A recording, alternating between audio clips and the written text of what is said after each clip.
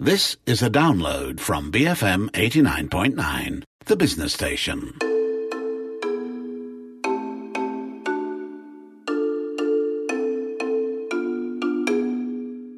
You're listening to Bookmark with me, Uma Pagan.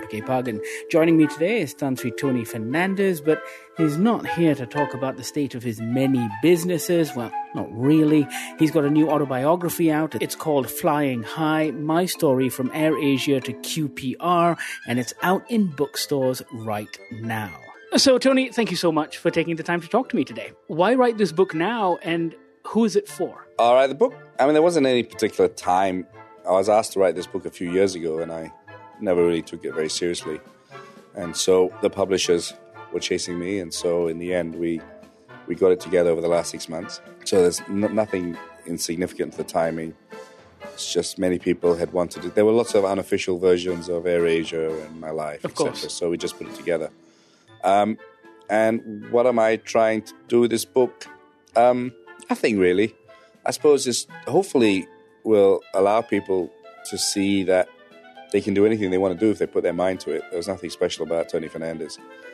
And that kill some of the myths that are there and hopefully inspire some young people. When I was done reading the book, I guess one of the questions that stood out or jumped right out at me was this idea of keeping, I guess, the personal and the private separate from the business. And, in reading the book, I found that it was very driven by your various ventures. And I was wondering, why focus on that? Was there a particular reason? Are we saving the private stuff for book 2? Oh, I see. For when you were 79? Well, it was designed more as a business book. Right. And, that's very true.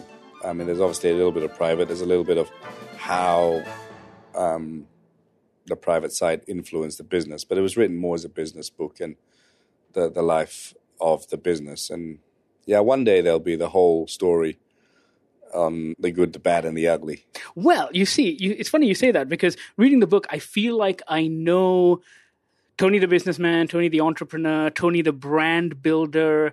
Can you give us a hint as to the Tonys that we haven't met yet? No, I think you've met most of them. Well, there are a few allusions to the party Tony in the book, but we don't get any details. Right. Maybe for volume 2.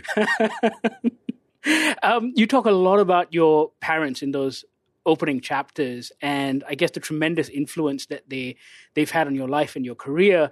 I'm curious, though. You talk about your mom and your dad and the different styles of parenting. And I'm wondering, which one are you?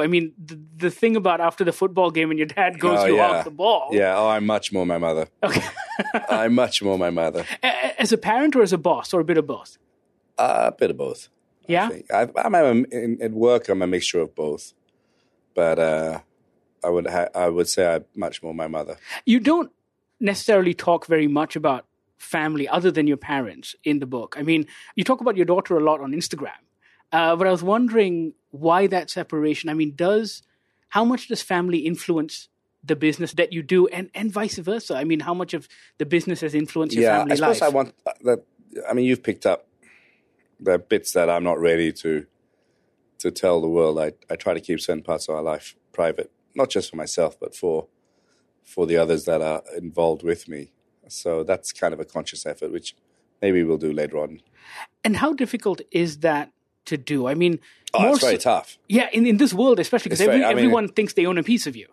Yeah, it's very tough. And I was rudely awakened to the realities of social media just 2 weeks ago. That's right. When a couple of pictures can be posted around the world. Correct. But that's the price of what you have created, right? So but I try my best to keep certain parts of our life private. Aren't you glad I didn't come in and lead with the Indian uncle question of when are we expecting children? How much does the, family impact the business that you do and the choices you make in deciding where to go next? To be honest, I think at certain points of life, you make sacrifices and you decide to do things. And now I'm at a stage where other things take more priority. So everyone talks about a balance, but there never really is balance. At one point in life, and I'm trying to create that all budding entrepreneurs should try to have balance. It's very hard to do, but you shouldn't. And what I didn't talk about in this book is I had a relatively good balance, even though I was involved in so many things. Weekends would be precious and things would be done together. So, but it's tough. In the book, in a lot of the interviews that you've given, I've noticed that the thing that never comes up is, I guess, your relationship with money, because success, with the tremendous success that you've had, money plays a tremendous role in it. And I'm curious about, I guess, your thoughts and your philosophy about money. I don't think you've ever spoken about that. At best is to ask people who've been associated with me. I haven't changed at all. And I'm still the same person I was. I've got a bit more money now, but when I had no money, I was the same as when I have a bit more money now. Money doesn't drive me. It's a nice, let's be real, it's nice to have.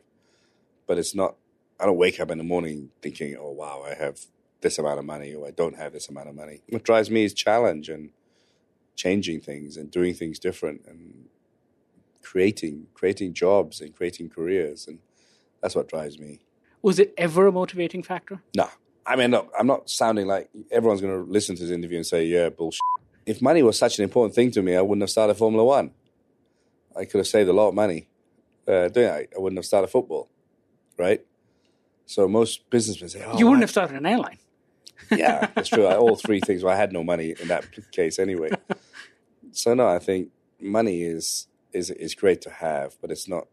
I'm not driven by money, which I think has kept me fairly sanguine about life. And I am not got carried away. I am still the same person. Just now, look at my artists, which was a really nice surprise to see Raihan there. I wish I'd seen them before I did my speech, actually. I still felt the same as I was when I was at Warner Music. It's no different. It's all a little bit, this whole book thing I find a bit strange, to be honest. I was like, who's going to be interested in my book? Well, you have to talk about yourself as opposed to an airline or a football team, right? And when I told Audrey no one's going to turn up at this book launch, and it was kind of weird, right? And probably one of the worst speeches I've ever made upstairs because I find it a bit odd being the center of attention. And while no one believes me, I'm actually quite a shy, introverted person. So, I mean, she's been pushing me all day to post things on my Instagram, do this, do that, etc. It's kind of a new experience for me. And life is full of experiences, right? Second time's always better. So maybe my second book, I'll be a bit more prepared and what to expect. But it's been great because I've done The Apprentice. So I've done a bit of TV. I've done a book. It's a boy's own life, right? You read about it in the comics. Yeah. Roy of the Rover stuff. You listen to radio and football, and you're able to own a football team. It's stuff that you only watch in the movies. Is that why you've never kind of indulged in the insanities that millionaires and billionaires are wanting to do, the solo balloon trips around the world and the private islands? I mean, does that not appeal? I certainly have no intention to go to a balloon across the Atlantic Ocean. Or I told Richard Branson, I mean, what are you going to do in the moon when you get there? You can't go for a beer. You can't go for a roti canai. Set up a pub. You just look at some rocks.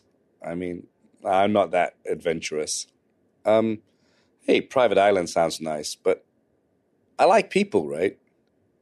And if you want to, I get a buzz upstairs seeing so many of my old friends there, right? So I'm not life of the rich and famous. I'm still the same, Tony. When it comes to, I guess, the influence that you have and that has grown over the years, and I guess that comes with your success as an entrepreneur. And I'm always curious because, I see you take a stand on issues on social media, in interviews, and I was curious as to what you believe the role of the entrepreneur, the influential industrialist is in Malaysian society? Because so many of them don't take those stands. Yeah. Good question. Like it or lump it, we are influencers, and we should speak up for what we believe in. I don't think you can sit on the roof all the time, because if the country is doing the wrong things, it's going to affect your business in the long run anyway. So, yes, I think there are a few of us that speak out about diversity and race, etc., and some other issues. It's not common for Malaysian entrepreneurs or businessmen, but I think it's important. We're not politicians. We never will be. But we're a part of society, and I think everyone has a voice, and everyone should speak up for what they believe in. I'm curious as well, with money, with influence, I guess the next question is power. If money was something that was not necessarily something that changed you or motivated you, what has your relationship been with, I guess, power? Because you've grown in power with regards to business and influence in politics as well, indirect influence, of course. But never thought of power. That's a good question. No one's ever asked me that. Really, to twist it round, is it money? Is it power? Is it fame that has driven me to all these things? No, it's to prove people that you can do something, right? Why did I do AirAsia? Because I wanted everyone to fly. Why did I get into F1? Because I wanted a Malaysian company to show that they could do F1. It was a European-dominated sport. I failed, but I wanted to do it. Why do I do football? Because I grew up in West London, and wow, wouldn't it be great to build QPR into something bigger? To be seen whether me, Ruben, Din, and Amit can do that. So, is it power? Is it fame? Is it money? I've never thought of it that way, actually. But I think what drives me is a challenge, and I love a challenge. And I think the thing that's really driven me is creating careers. Whether it's Raihan, whether it's Kugan, who was a dispatch boy, whether it's Irene, that gives me the biggest kick. All the best with the book, and thank you so much for your time. Thanks a lot. That was Tan Sri Tony Fernandes. His new autobiography, Flying High, My Story from AirAsia to QPR, is now available at all good bookstores. You've been listening to Bookmark on BFM 89.9. Thank you for listening to this podcast. To find more great interviews, go to bfm.my or find us on iTunes. BFM 89.9, the business station.